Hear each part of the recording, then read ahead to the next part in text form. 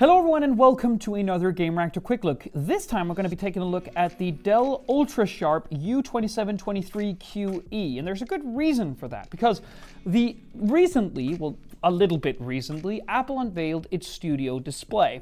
Now, the Studio Display is a weird product and has created a conversation between tech enthusiasts like myself about what constitutes a display which you can use for semi-professional work, meaning not the Apple Display XDRs of the world where you use color reference monitors for thousands upon thousands of dollars for your studio work, such as in production offices like Pixar's, but what up-and-coming YouTubers or video and image editing semi-professionals, like for instance for YouTube or for Twitch or whatever, what kind of tools these people can look at in order to, let's say, propel their creative work forward.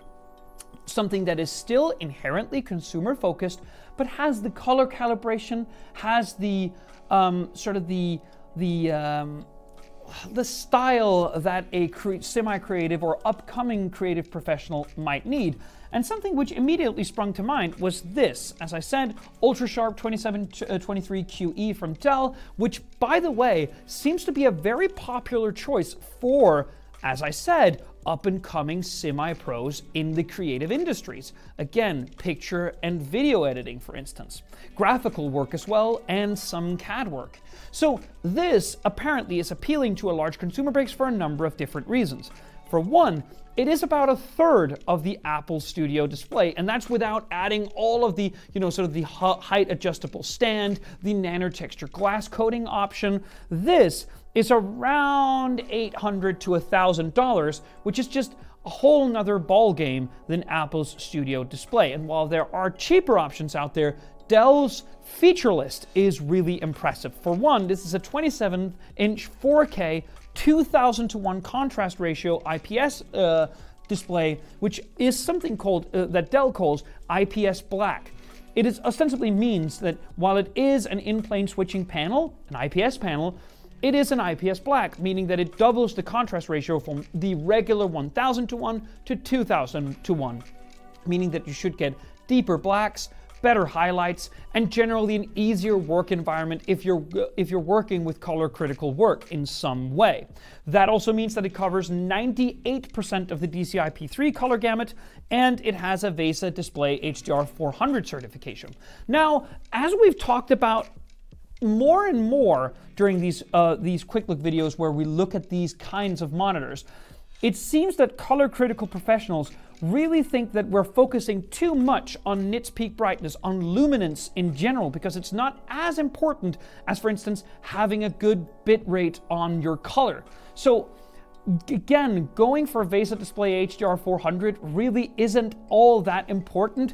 VESA Display HDR 400, it should have a higher peak luminance, I would say, when you are taking this kind of money for the product, but be that as it may, unless you have a specific HDR-based workflow, it probably won't be that important to you.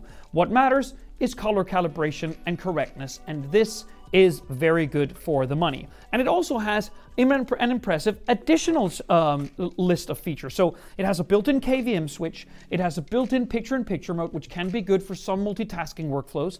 It has PowerSync to laptop, meaning that it has a USB Type-C port here in the back of the panel, which can charge up to 90 watts, meaning that it can run an Apple MacBook Pro 14 or even a MacBook Pro 16 just with slower charging without you having to be plugged into the wall. It can just run through the monitor itself. It also has fantastic build quality. This silvery finish is really cool, and you can definitely tell that it's just more aesthetically pleasing than other, such as the Asus ProArt monitors, which don't really have the same, it's still plastic obviously, but it's nicer plastic. Does that make sense?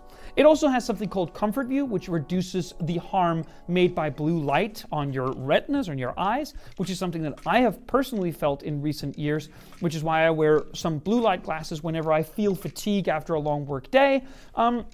So they have that built in as well. And again, for around $1,000, it is roughly a third of an Apple Studio display. Now we have an additional monitor here on test, which is worse than this in every way, but it's also half the price. So stay tuned for that. But for now, Dell has had this all sewn up for years. Basically, I'll say targeting directly the semi-pros, which are looking for a cheap, but not too cheap alternative to the Apple Display XDRs of the world. And this seems to be just that. Thank you so much for watching. See you on the next one.